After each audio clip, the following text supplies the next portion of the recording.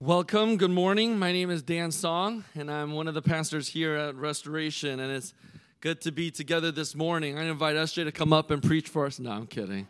I did ask him last night if he would, because we just miss him, and it's great to see their family here with us this morning. For the last 3 weeks, we've been looking at 1 Samuel, and we've called it King of Kings. And the reason for that is because whether the people of God had kings or not, God was their true king. And he has been faithful through really dark times so far in this story. And so for the first 3 chapters, what we've seen is this building up of this man named Samuel. He was born from a barren woman named Hannah. And last week we saw how God raised him up when the word of God was rare. Remember that last week?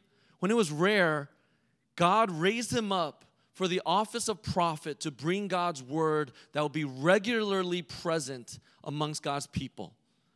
And so last week was this turn in the story, but what's fascinating starting today is that for the next 3 chapters, we actually don't hear about Samuel. We will not hear from Samuel until chapter 7, because the next 3 chapters are all about the Ark of the Covenant. And we'll look at that a little further down in this homily. But what we'll see is, as Dale Ralph Davis says, he's a commentator, he says that these chapters are lessons on archaeology. You get it? Archaeology. I know, I like that. There we go. Nice. Oh, was that you, Caleb? Nice. He appreciated it.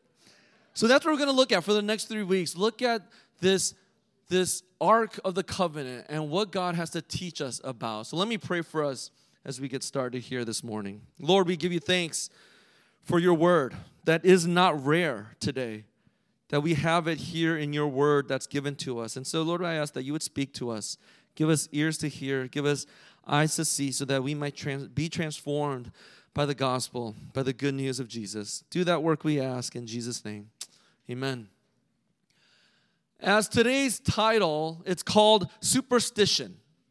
Well, not that yet. That's not superstition. But it's called Superstition. And one of the things I thought about is that where is one of the places that we see superstition play out all the time? Sports. And namely baseball, right? I was gifted the privilege finally to check off on my bucket list being able to sit in the green seats at Busch Stadium on Friday. And it was awesome. Not only did you get to eat all the food you wanted and it said $000 in the subtotal, but what was even better was actually seeing the players right there in front of you. And each player that came up, I could tell religiously what they were going to do when they came up to the batter's box.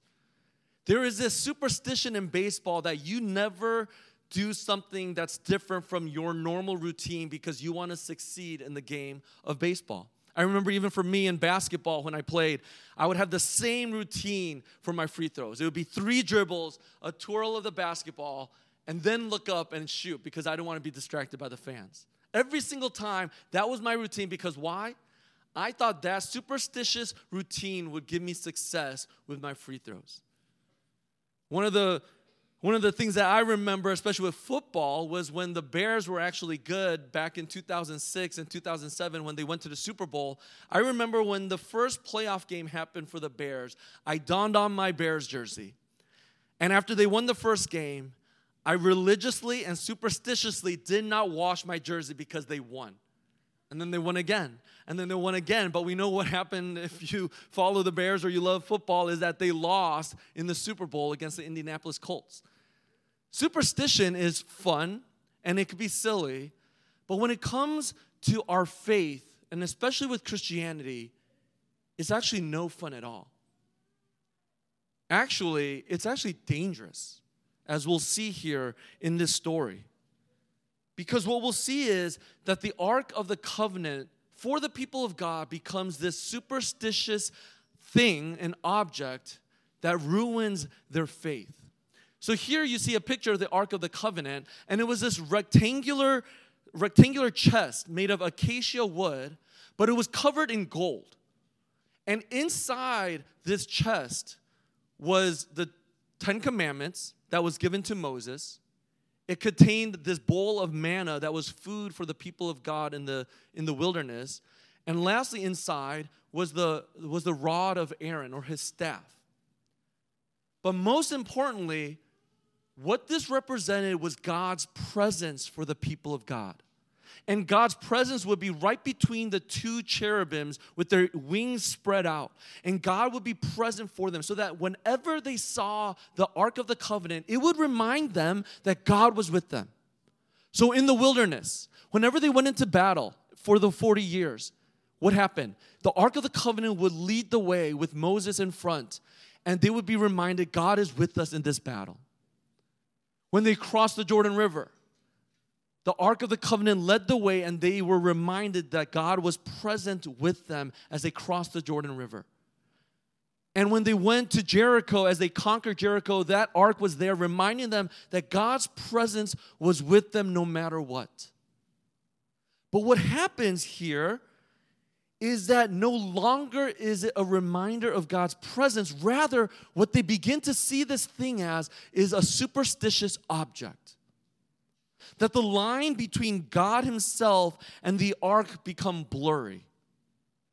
What we'll see here is rather the line between superstition and real faith in Jesus or in God becomes blurred. And that's what we're going to see here in this story. So read along with me if you have your Bibles open, or you can follow along on the screen. We're going to start in verse 1 and see what the Lord has to teach us about superstition and faith.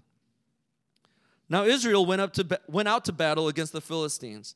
They encamped at Ebenezer, and the Philistines encamped at Aphek. The Philistines drew up in line against Israel, and when the battle spread, Israel was defeated before the Philistines, who killed about 4,000 men on the field of battle. And when the people came to the camp, the elders of Israel said, "Why has the Lord defeated us today before the Philistines? Let us bring the ark of the covenant of the Lord here from Shiloh, that it may come among us and save us from the power of our enemies." So the people sent to Shiloh and brought from there the ark of the covenant of the Lord of hosts, who is enthroned on the cherubim. And the two sons of Eli, Hophni and Phinehas, were there with the ark of the covenant of God. As soon as the ark of the covenant of the Lord came into the camp, all Israel gave a mighty shout, so that the earth resounded. And when the Philistines heard the noise of the shouting, they said, "What does this great shouting in the camp of the Hebrews mean?" And when they learned that the ark of the Lord had come to the camp, the Philistines were afraid, for they said, "A god has come into the camp." And they said, "Woe to us, for nothing like this has happened before. Woe to us, who can deliver us from the power of these mighty gods? These are the gods who struck the Egyptians with every sort of plague in the wilderness. Take courage and be men, O Philistines, lest you become slaves to the Hebrews as they have been to you. Be men and fight." So the Philistines fought, and Israel was defeated, and they fled, every man to his home. And there was a very great slaughter, for 30,000 foot soldiers of Israel fell, and the ark of God was captured, and the two sons of Eli, Hophni and Phinehas, died. Now, stop there a moment. Here's what I want us to see. God disappoints us. You're going, wait, what? Is that like, I'm here to hear something else. But here what we see is God disappoints us when we think that we can actually treat God like a rabbit's foot. When we think we can control God, God often disappoints us. And here in this story, that is absolutely clear. What's going on? Israel and the Philistines, who are their arch nemesis, come into battle, and what happens? Israel loses. 4,000 men die. That's a lot. So they regroup, and what do? These leaders go, they ask themselves, why has the Lord defeated us today? That is a good question. When we look back at Habakkuk at the beginning in January, when we looked at the Psalms of lament, what do we always realize? We have permission to ask questions like this. Why? Why suffer? Why does the Lord seem to be silent? Why does the Lord seem to be absent? These are questions that we have permission to ask and a right to ask of the Lord. And they do that. They say, why has the Lord defeated us today? But they don't stay there long enough. Rather, they quickly go to to the answer or to their solution. What is their solution? Let us bring the ark of the covenant of the Lord here from Shiloh, that it may come among us and what? And save us from the power of our enemies. In other words, what they realized or what they concluded is that if we failed, why? Because we didn't bring the ark with us. Think about that. If we just bring the ark into battle, God will have to deliver us. God will have to give us the victory. Why? Because it's for His name's sake. It's for His honor. But what happens? Do they win? No. It gets worse. They get slaughtered. 30,000 foot soldiers of Israel die. And here you see how God disappoints them when they try to control Him and treat Him like something in their back pocket that could just bring out and win and find success and victory. My children actually do this really well. So when they want to have a play date or a sleepover, guess what they do? They don't come to us. They first text or call their friends. And they go, hey, let's have a sleepover, or let's hang out. And then somehow it gets to their parents. And the parents then text my wife and me and go, hey, I heard that your child is going to sleep over. When should I pick them up? And now that's genius. Why? Because if we say no, we look like the bad person, right? We look like we're the buzz killers. And this is what the Israelites were doing. It was this pressure tactic. It was a way to twist God's arm to say, if we bring you out into battle, this ark, then you have to deliver. Otherwise, you look like the loser. You look like the one who is actually in defeat. And what we see here, God actually does that. He disappoints them. Why? Because this is a way for God to actually get to our hearts by disappointing us. Because He wants to have a real relationship with us.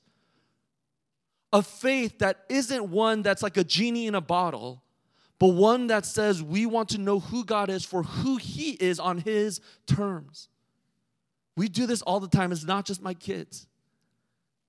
Even this morning, when I go to the Lord in prayer, when I wake up early and I pray to the Lord, there's also a part of me that goes, I'm praying to you, God, so this sermon better be like the bomb, right?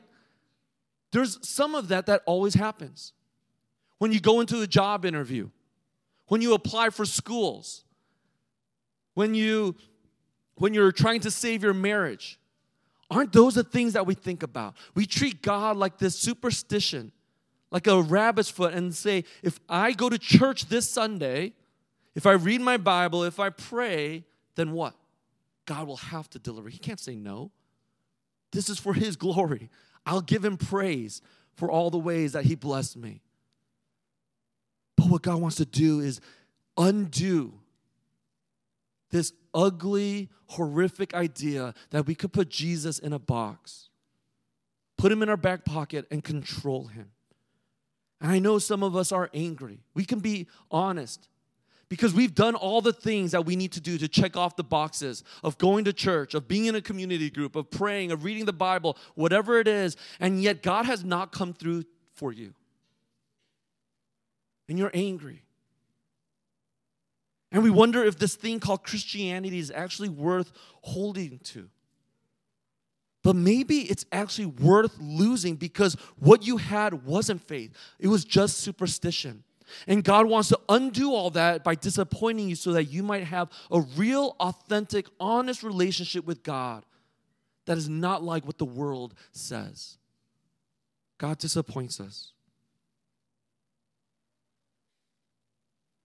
Let's continue in this story because not only do we see God disappoint us, but as we see in the midst of all this disaster, what do we see happen when this news of the disaster gets back to Eli the priest? Starting in verse 12.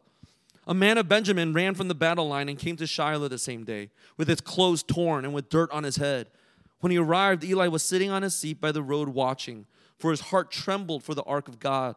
And when the man came into the city and told the news, all the city cried out. When Eli heard the sound of the outcry, he said, "What is this uproar?"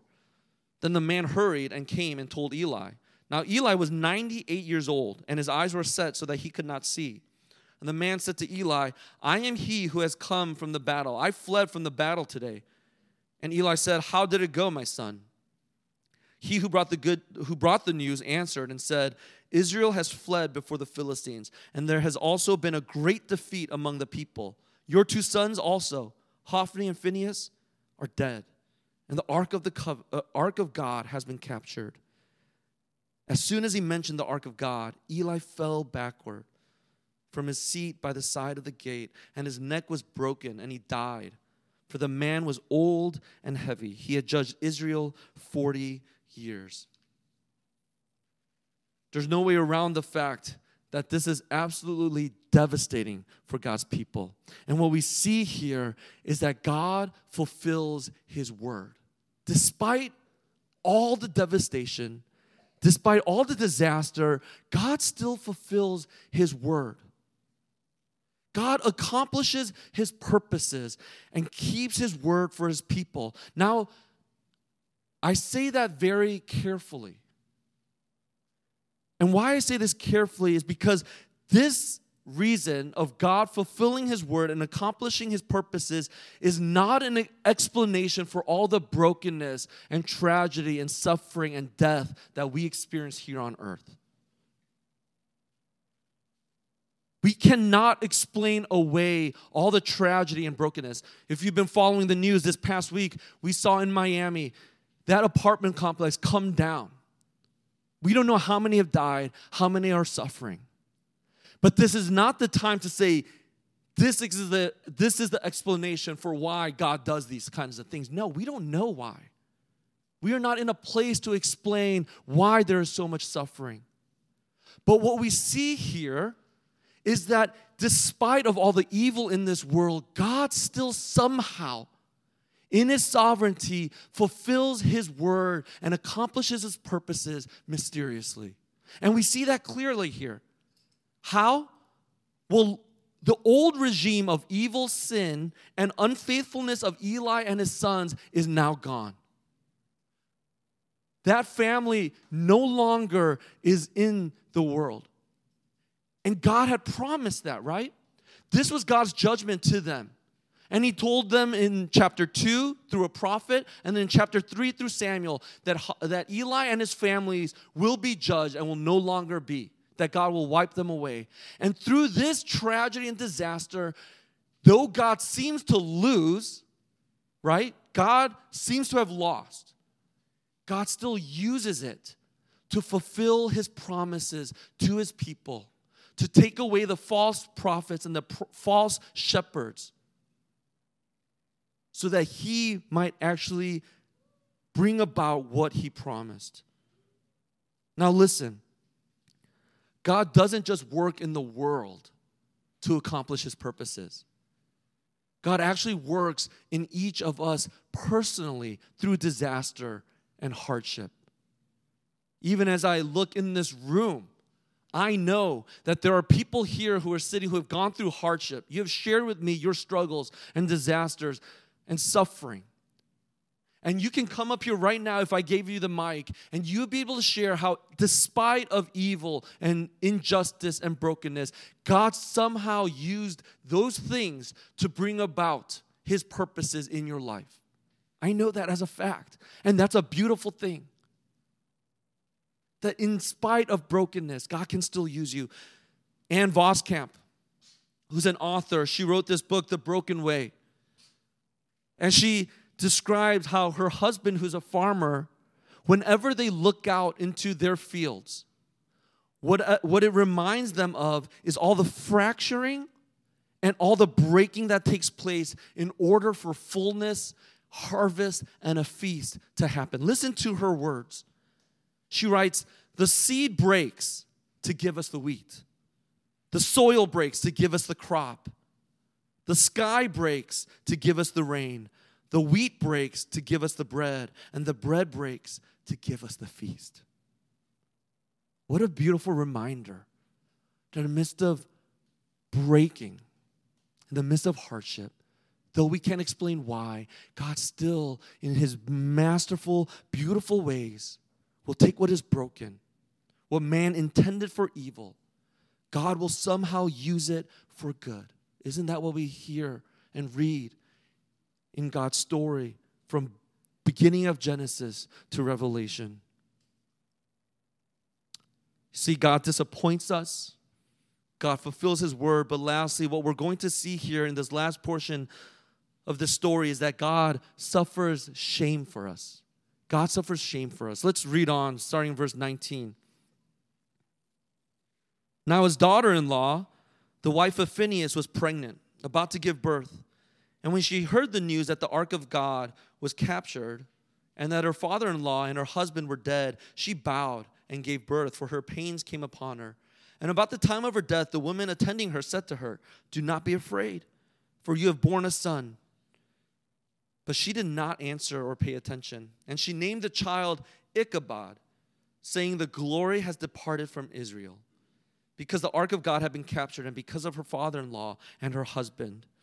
And she said, "The glory has departed from Israel, for the ark of God has been captured."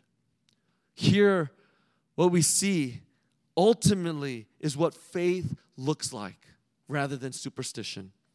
God suffers shame for us rather than to carry on some false relationship with us, because he desires to be in relationship with us. Phinehas' wife goes into labor, and upon hearing the news, she's so stressed that she gives birth. And as she's dying, she finds out that she's having a son. And what does she call her son? Ichabod. And what Ichabod means is no glory, or where is the glory? What that actually means is that God is exiled. God is banished. And we see that twice at the end of this passage. The glory has departed from Israel. The glory has departed from Israel. Twice we're reminded of that. Why? Because that's significant. In the midst of all the judgment here that we see that the people of God deserved, God himself, his presence is exiled and cast out, banished from the people of God. And what happens to God's people? What happens to them? Are they banished and exiled?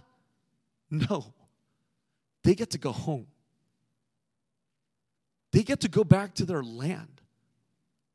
The ones that were mistreating God were the ones that got to go back home. And what happens to God? He's the one who's banished. He's the one who's exiled. And what's worse is that not only is he exiled and banished, but what we see is he's humiliated and he suffers shame. The Philistines, who were in awe of God, of the Ark of the Covenant, who had heard stories about the power of God, just realized that they were more powerful than God himself, Yahweh. God is humiliated. He is put to shame. He is seen as weak. And this is the story of our God, that though we want to control him, though we deserve to be exiled, what does God do? He suffers. He's put to shame. He's defeated for our sake so that we might have a true, real, authentic relationship with our God, the creator of the universe. What kind of God would allow himself to be humiliated? What other religion can say, my God is put to shame, is humiliated for my sake, so that he could accomplish his purposes and desire a real relationship with me? No one. There is no God like that. But here, this is the story of God's love and his pursuit for you and for me. Though they deserve to be exiled, though we deserve to be banished and ashamed for what we did, God is the one who takes on shame. He's the one who takes on humiliation and suffers. And we see that when God puts on flesh.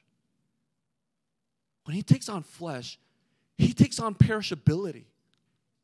He takes on weakness. He enters into a world of sin, of evil, of brokenness, disaster.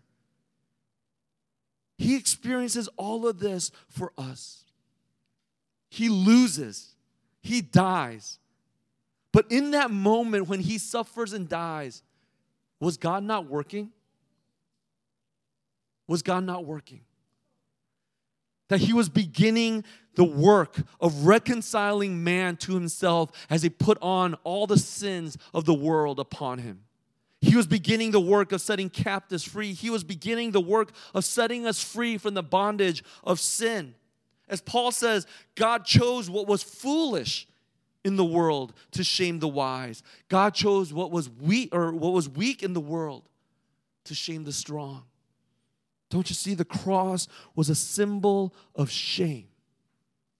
It was one of humiliation. Jesus, though we don't see these in pictures, Jesus was naked, hanging on a cross. God himself was naked in front of his creation, hanging on a cross, dying for his people, losing. Why? So that we might have a real relationship with our Savior. It was horrible, but it was necessary so that we might have faith. Not some superstitious religion, but a real relationship with the God of the universe who is willing to disappoint us, accomplish and fulfill his word, and to take on shame and weakness so that we might experience the fullness, the wonder, the beauty of what a real relationship looks like as we follow Jesus. You see, this whole time we've been seeing that you cannot obligate God. You cannot obligate God. But what God has done is he has obligated himself through his son Jesus so that we may never lose him and experience the grace and love of our God. I know that many of us are going through hard circumstances in life, hardships that we are experiencing right now. But might I suggest, even if we don't find God useful and we don't get all that we want, what we see here in this story today is that I would hope that we would find him beautiful. And that's what we get here at the table this morning. What a beautiful picture of God's shame for us. That he would be banished and exiled, humiliated, so that we might experience the love of our Savior. So as we come to the table this morning, for anyone who has placed their faith in Jesus, experience his grace.